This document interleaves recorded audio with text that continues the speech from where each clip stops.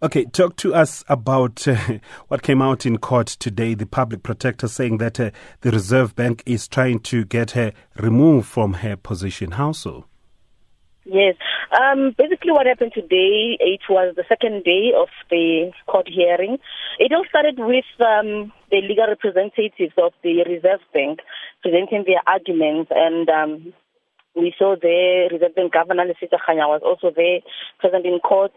They argued that Busisiwe Mkhwebane should be held personally liable to the legal costs of this case, saying that she failed to uphold high standards that are required by her office, saying as a lawyer herself, she should have known, she has in a way lied to the court.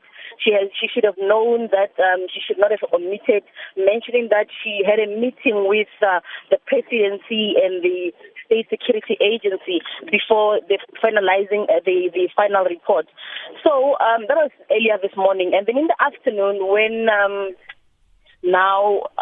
Busisiwe Mkhwebane's legal representative had to now put their defense counter-argument, they said that the Reserve Bank is putting a personal vendetta against the public protector, kind of preparing ground for her to be removed from her office, saying that the Reserve Bank, saying she had launched a personal attack in against her behavior was malice in the way she conducted herself.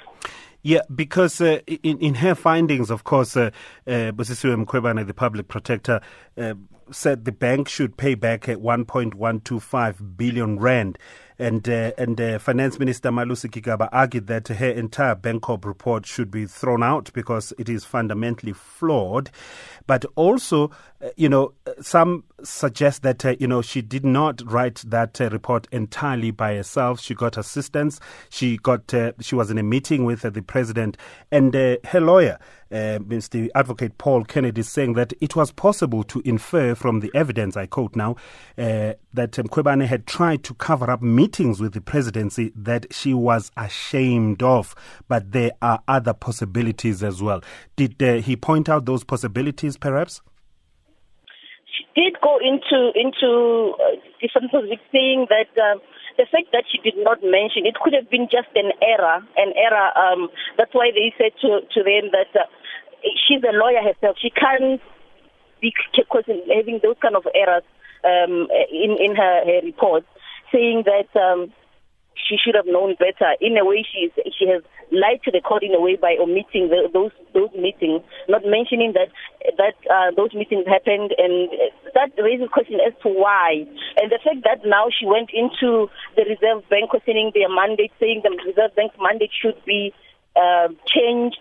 That wasn't part of what the report was about. So those are the kind of issues that got raised up. All right, thank you very much. That's our reporter there, Gloria Sefako Musi, talking about the public protector.